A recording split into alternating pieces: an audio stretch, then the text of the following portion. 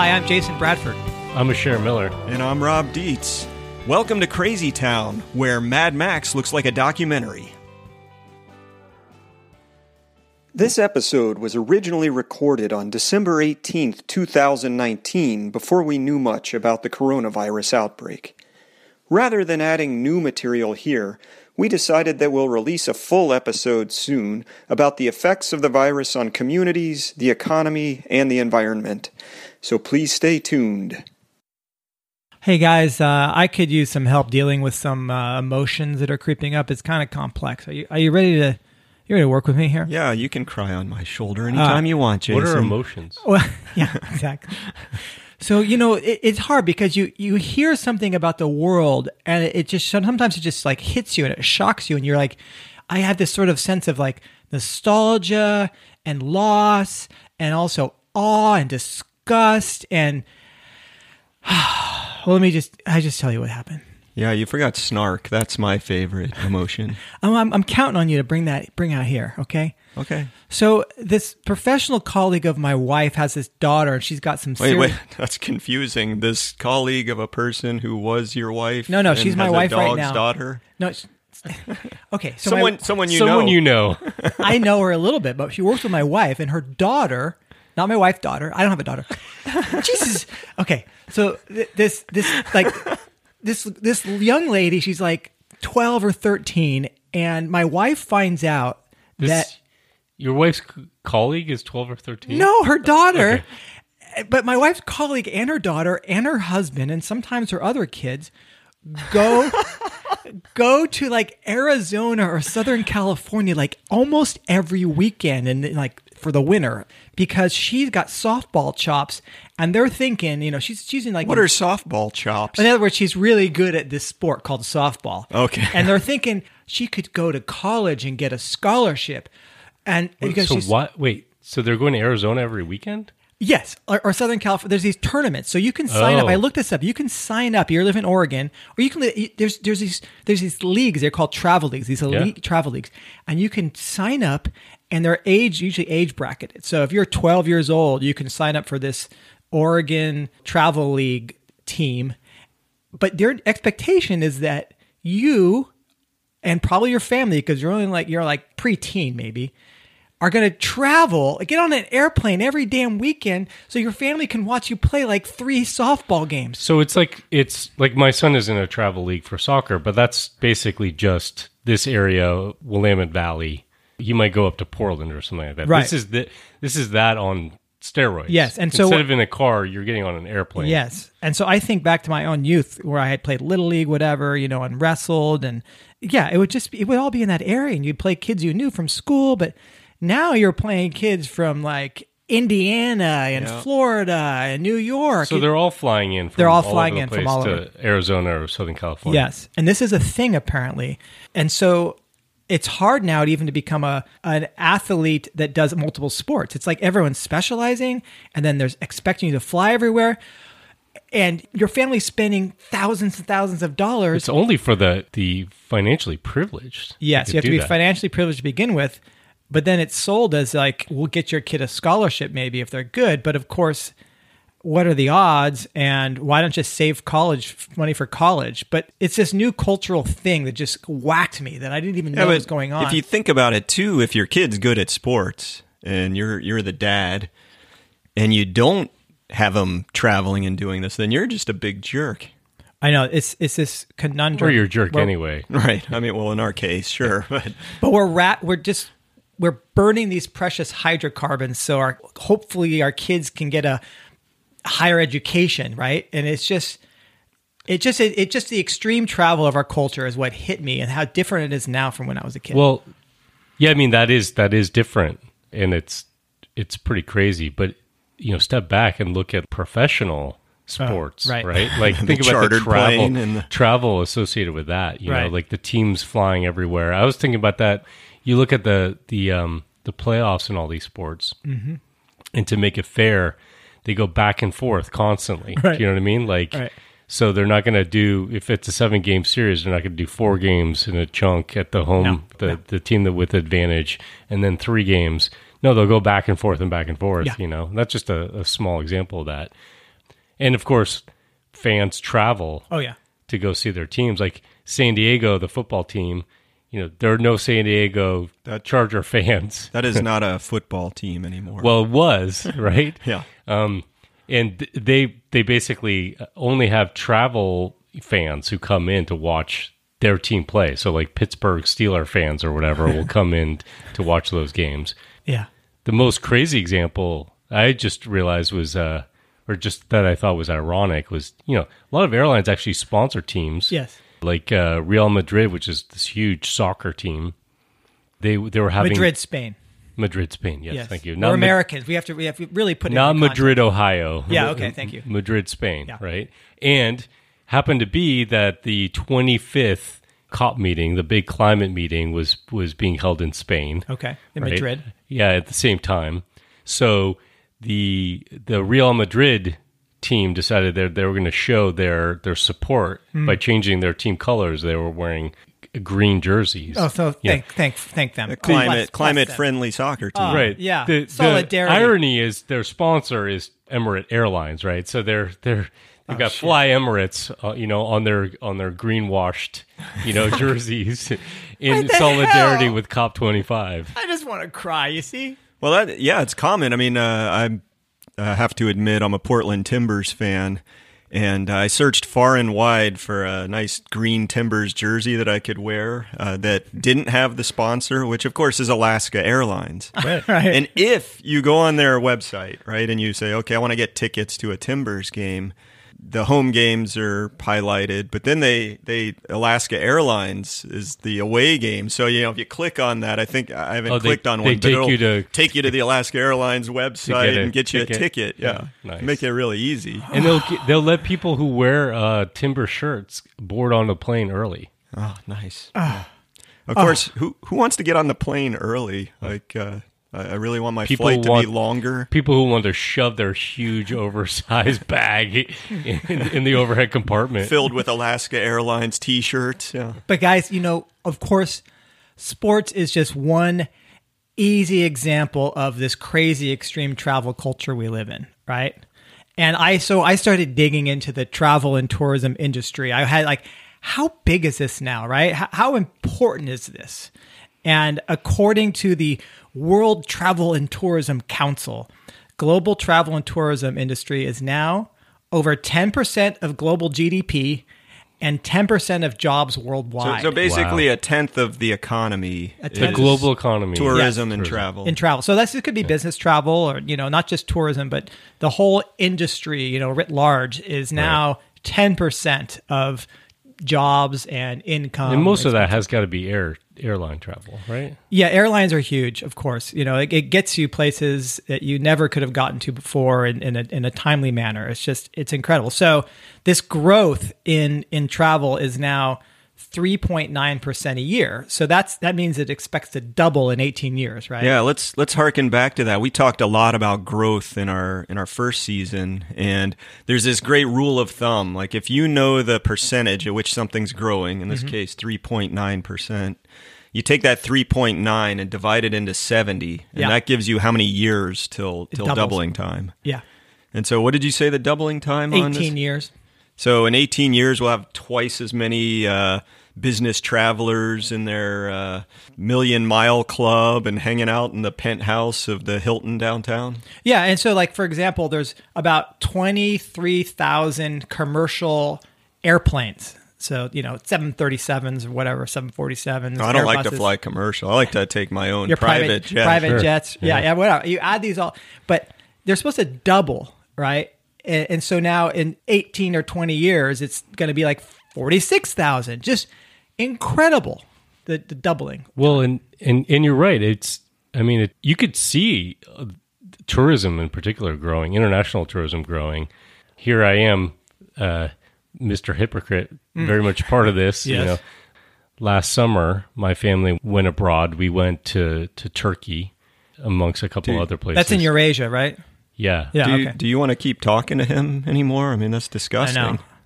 It is awful. All right, well, let's just see where this goes. And I'll give you lots of excuses for why we went. Right. But we went to Turkey, and we went to an area called Cappadocia, which is sort of in the middle of the country.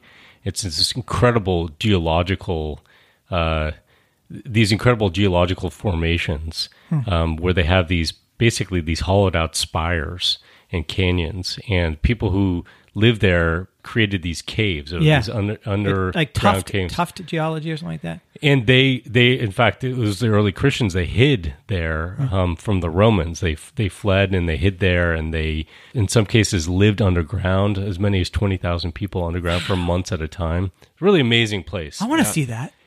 But the tourism has just exploded in that area in a relatively short period of time. And now it's kind of like it's an area that's been subsisting on agriculture for a long time and was pretty poor. And now they have all these hotels are being built and people creating these cave lodges and all kinds of things, and tour companies and hot air balloon rides and all this stuff. And they're kind of reeling from the impact of this because it's totally changing the culture. Young people are actually moving in to get these jobs. It's sort of the only thing that they could do. And they're trying to figure out how to deal. A lot of them don't speak any English, but they're also dealing with now a huge amount of Chinese tourists coming in. You know, so like on the one hand, it seems like there's all this economic opportunity for them. They're becoming sort of dependent on it, but it's really changing the way that they live. And some people are even getting priced out of being able to live in this area that's been a traditional part of their families for generations and generations. And there's a true kind of trampling impact as well. I remember years ago reading an article about loving our parks to death, the national parks in the U.S., and how beaten up they're getting by having this many people unload each summer or, each main tourist season. And the same obviously happens with the big boats, the cruises that unload in small areas, and suddenly the city just drops off a boat. Incredible impact. Yeah, and so here's my excuse for why I was there, right? Like, my father moved to Israel a few years ago, and he really wanted us to come see him, his grandkids to come to Israel. And my wife and I decided, this will be the only chance that they'll have in their life to go, right. And so if we're going to take this trip, we're going to make the most of it. So we decided we would also go to Turkey when we're over there. And it's a tough thing. I mean, it's like, in some ways, we're doing sort of this last chance tourism or last chance travel. Yes. It wasn't, in that case, I was going to go to these places that might be gone because of climate change. But there are a lot of people doing that. There's actually kind of a budding new industry of people going to places like the Great Barrier Reef, or swim the reef before it bleaches out, or go see glaciers before they disappear, And so you're in a sense you're in doing this because you're worried about climate change and you're aware of what's happening. You're basically hastening it by participating. Yeah, I'm hoping to get in the Arctic sea ice and go polar bear back riding. That's a good tourist opportunity. I remember being like an undergrad and having this conservation biologist, Dan Jansen. And he was in Costa Rica, and I got to see him give a talk to this community. This is called Monte Verde, and now it's a cloud forest preserve and all this, and it's become kind of famous. But it was a sleepy little place when I was there. Mm-hmm. And then I went back 20 years later, and Dan Jansen had predicted this and encouraged the adoption of this sort of ecotourism thing. Mm. And so it's led to, of course, all this potential preservation. But now the place is really amazing how many hotels there are and how many like jeeps and guided tours you can have and zip lining. Costa Rica is really dependent on tourism. It's really dependent. And then there's these stats coming about light pollution. So all these insects are dying. And so there's this conundrum of it, how conservation minded is all this stuff. Yeah, right? I mean, this is a tough one, and you got to really go back to some systems thinking, because if you didn't have the conservation and the dollars that come in from the tourism, then the habitat itself could be lost, right? People might say, "Oh, I have no economic opportunity, therefore I'm going to do subsistence farming in this charcoal rainforest. I'm going to just cut it down."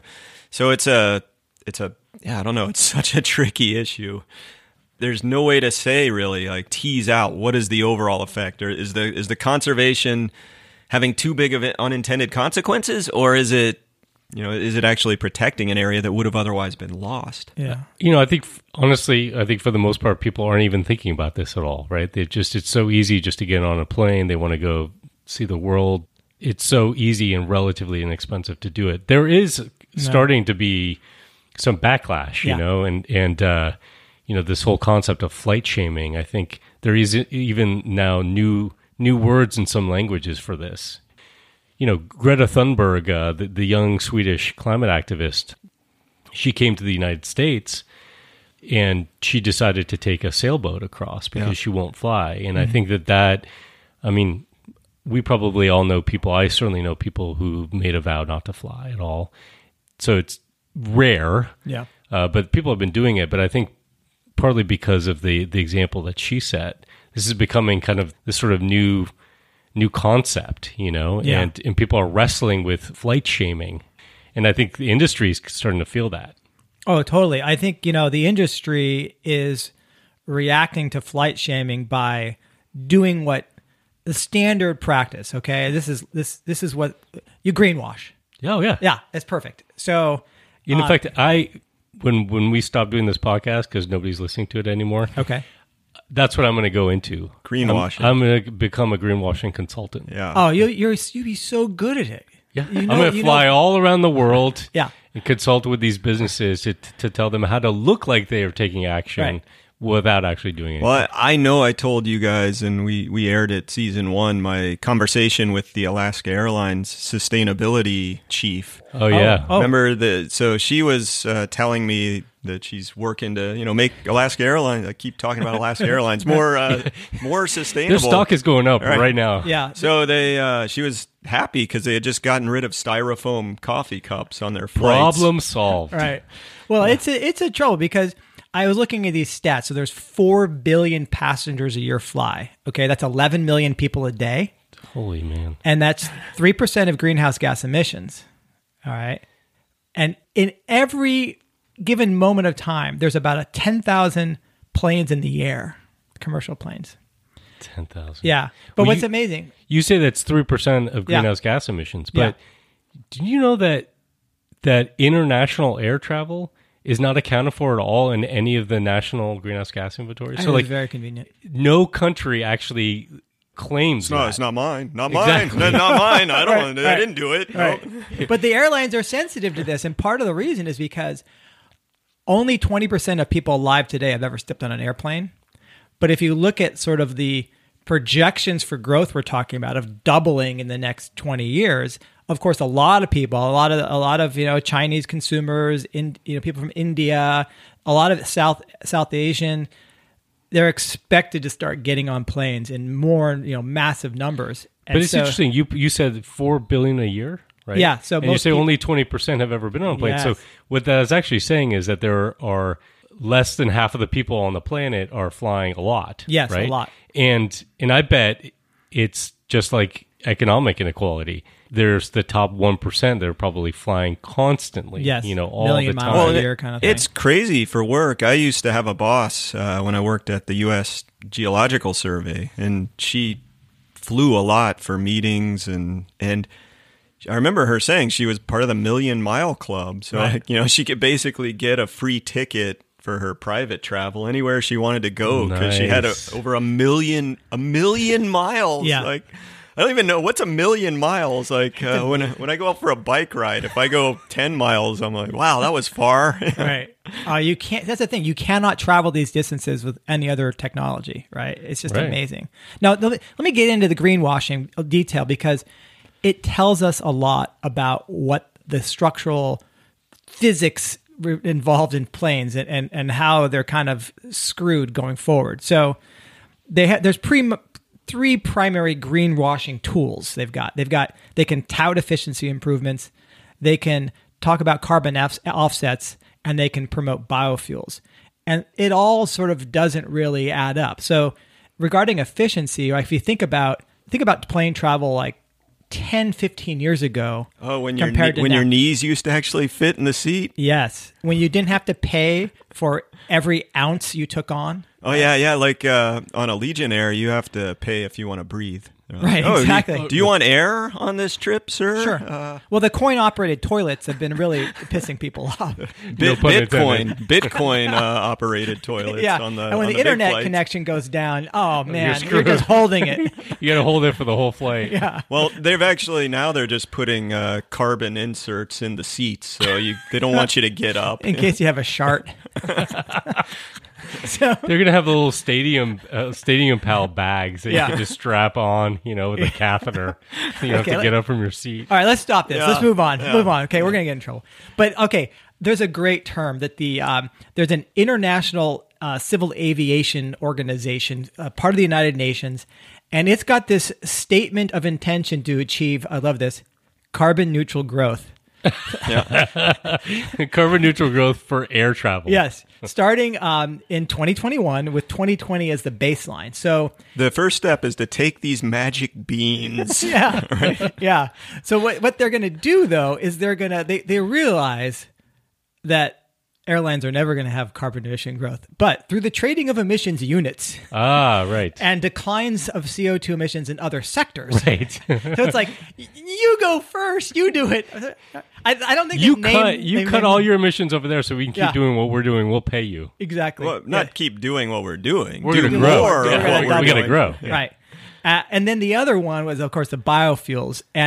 And so I love this. There's this press release about the airline industry was excited about this nicotine-free energy tobacco strain that they grew in South Africa, and they harvest the plants, they refine the biofuel, they blend it into conventional fuel, and several flights in 2016 used it. Wow. Yeah. Yeah, so demonstrating the potential of biofuels. And if we allow smoking on planes again, if the plane starts running out of fuel, there's all that extra from the cigarettes. Right. You just put it right in the tank. Exactly. But what's crazy is like then there are these gushing press releases, and then like, yes, biofuel production is 1 billion gallons a year now globally, and it's like, oh, that's 1% of airline use fuel. Well, 1 billion sounds like a lot. It sounds like a lot. Whoa, okay. Right. Well, nobody ever asks the question, if you start actually scaling that somehow, what's the energy return on energy invested? What happens to food if you're using all your land to grow, what is it, nicotine-free tobacco fuel? Right. It's going to cut into the smoking industry. It's too bad. That's too bad. Yeah. But you're talking about efficiency. Yeah. And I think we've all experienced what that efficiency looks like in the real world, right? They've been cramming us onto flights, making seats smaller, reducing the number of flights that they have. So they're basically overbooking flights constantly. They are charging for every little incidental thing. Any additional weight, you got to pay extra for. Yeah, I like the way they try to hide the costs too. Like you say, buy a ticket for $100, and then the next thing you know, double that. The common thing now is you buy a ticket, but you don't actually get a seat assignment. You have to pay extra to get a seat assignment. Right. What happens if you don't pay? Do they give you standing room only? You got to just lay in the aisle. We're going to strap you to the wing, sir. Step this way. But a lot of that is. I don't think it's so much greenwashing as it is the impact of fuel costs for the airline industry. When oil prices went up back in 2008, they peaked then. You're seeing huge amount of shockwaves in the airline industry because that's such a tremendous part of their costs. Yes. And they're so vulnerable to it. So they've been trying to deal with a lot of implementing efficiency gains to try to reduce that cost or pass on that cost as much as possible, but they're still really, really vulnerable to it. But once you've squeezed all your efficiency out, you don't have any now resilience. It's sort of this conundrum where getting more efficient actually means you don't have margin for shocks. It's this irony of efficiency. Right. Yeah. So when prices go up again, how are they going to cope? There's no more efficiency to gain. What strikes me is that it's all about the cheap supply of energy. That's how you can have this extreme travel, right? It's just hearkening again back to some of the just basic ideas that we've covered is you have to have this highly dense energy, readily available, relatively cheap, and then we can set up life based on that, Yeah, right? we set up this whole infrastructure. The world is, we're kind of dependent on it. We're talking about many countries being dependent on tourism, or areas, regions being dependent on tourism. I think we're all, in a sense, dependent on air travel and the ability of goods to be, the way they say, the very wealthy in the world are, which a lot of the U.S. people are, right? So, and Europeans. So we should then only 20% have gone on a plane. Yeah, I'm glad you brought that up. Yeah. So the three of us, and probably many of the people listening, to this podcast, and you think about it, back to something else we talked about in season 1. We talked about Marvin Harris's cultural materialism. Yeah. So the theory there is that our structures and superstructures in society, that is like our political systems, how we make decisions together, our belief systems, all those things, are actually determined by infrastructure. And by infrastructure, he was actually meaning the physical world, right? The resources we use, not just like bridges and stuff we built, but the entire physical infrastructure of the world around us. And we tend to think normally like, oh, we create the world around us based upon our values and the systems we have. In his theory is actually the other way around. Yeah. So the fact that we had this incredible bounty of cheap fossil fuels, which is the only way, let's be honest, that you can get on a plane. They're talking about trying to do solar power planes with batteries, and if you understand the physics of it, you realize like, maybe you could do that for a very small light plane carrying an Olympic athlete, a small number of people, a small distance, short distance. You ever you ever go to like an aviation museum and see one of the like pedal powered planes, or it's like they got the wingspan, it's huge and it's made out of cellophane, and it's. I mean, they are working on this technology, but there are limits to it. You're not going to get on a 747 jumbo jet carrying batteries and get across the Atlantic, right? No, you can go short distances relatively, maybe. Yeah, and I don't even know if you could do that on a large plane carrying that many people, Right. But so it's completely built around access to this magical energy. But now, not only does tourism depend on it, a lot of business travel depend on it. We've kind of built our culture around it in the sense that our families are far flung, and we're constantly in a situation. I find myself in this situation all the time where, like I mentioned, I flew all the way to Israel with my kids so that they could see where their grandfather lives. How do you say no to that? It's a catch-22, isn't it? Yeah. Yeah. I mean, the social pull to do that, especially with family. If you think about holiday times, I mean, it's considered, you're supposed to get together. You're supposed to go. Typically, I think in our generation, it's like go back to the family home, wherever that was. And now you might live, like in my case, 3,000 miles away from where that is. Yeah. We had this, again, those of us with the privilege of having the opportunity to do this, had a lot of freedom to decide, I want to live over on the other side of the country. Oh, yeah. I remember I went to graduate school in St. Louis, and my wife was in medical school in Vermont. And of course, my family's from California. And it was just like, I can get a good flight to see y'all, a weekend at a time. And today it's even more extreme, where students and their families fly all over the country to, we're going to school different places. I'm kind of at the age now where I'm seeing this happen at undergrad level, right? And what are you going to do if your kid gets into some like nice East Coast school and they're from the West Coast and they want to experience another part of the country? And but what are you going to do? Tell them no because I flying? And here we are. So we were talking about flight shaming and recognizing the climate impacts of air travel, these other negative impacts. But even if we discarded those concerns, we ignored those, the fact that the airline industry, air travel, is completely dependent on this depleting non-renewable resource, oil, that is becoming harder and harder to extract and more expensive to extract. We're going to have to figure out how to do things differently. And we have no real alternatives, no matter what people are telling us about biofuels or solar power planes or Hyperloops. I know that's a favorite of yours. Right, Hyperloops. Yeah. Transporter beams. The magic beans are starting to look better and better. Beans are looking great. And I kind of think that this extreme travel, the going around the other side of the globe, the other side of the country, it is just an extension, really, of the extreme travel that's in our daily lives, where we go marathon level distances each day. Most people, and we don't break a sweat. Right.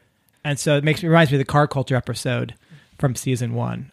Another thing that I know it's not politically expedient to talk about sacrifice, that you get in trouble that way, but I do think, we'll lose something as we lose the easy, cheap fuel, right? I mean, it's, like you said, a freedom of mobility. I could choose to live in Oregon rather than staying my whole life in Georgia, where I was born. And that's a privilege. It used to be if somebody had wanted to do that, even just a couple hundred years ago, the difficulties of making that choice. So, you would basically be totally stripped away from everything you knew. Does anyone have family stories like that? Go back to their grandparents or great grandparents?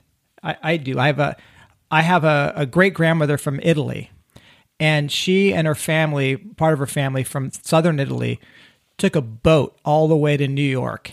And she was so seasick that she basically says, I am never getting on another boat again. We are now going to live in in America. And wait, this was supposed to be a tourist trip? Well, they weren't sure. They weren't sure. They were business owners in Italy, and they weren't committed.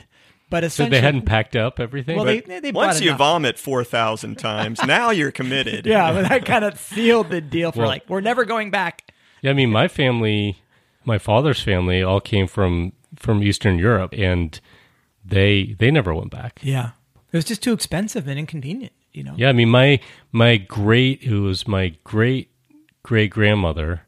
She went by boat.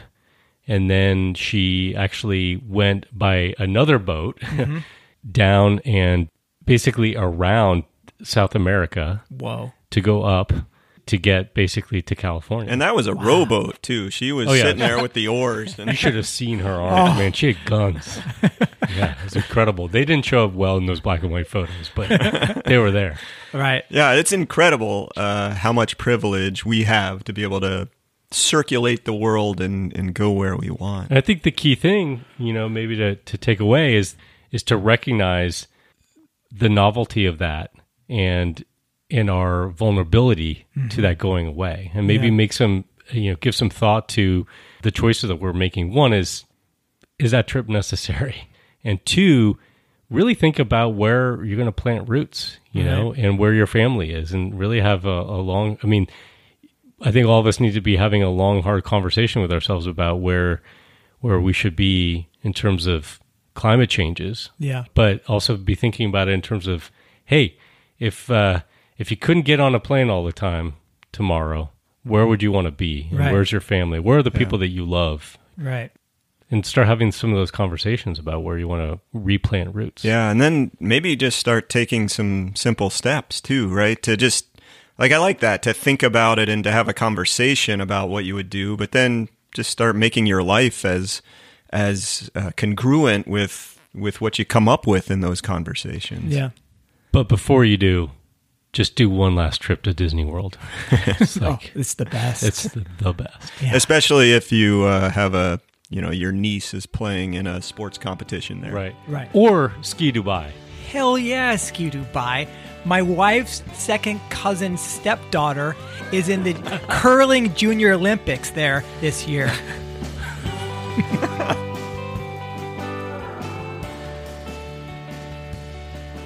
Hey, to get more information or to stay updated whenever we put out a new episode, go to postcarm.org/crazytown and make sure you sign up for our email list.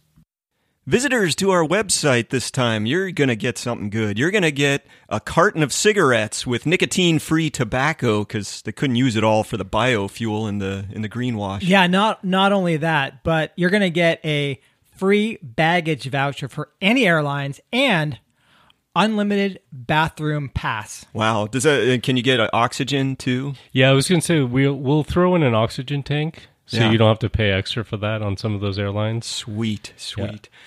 We're also offering a free leg amputation so that you can fit in the seat and actually have a comfortable flight when you're headed to Disney World or Ski Dubai. Well, Those are two difficult destinations to go to without legs. So we might have to think.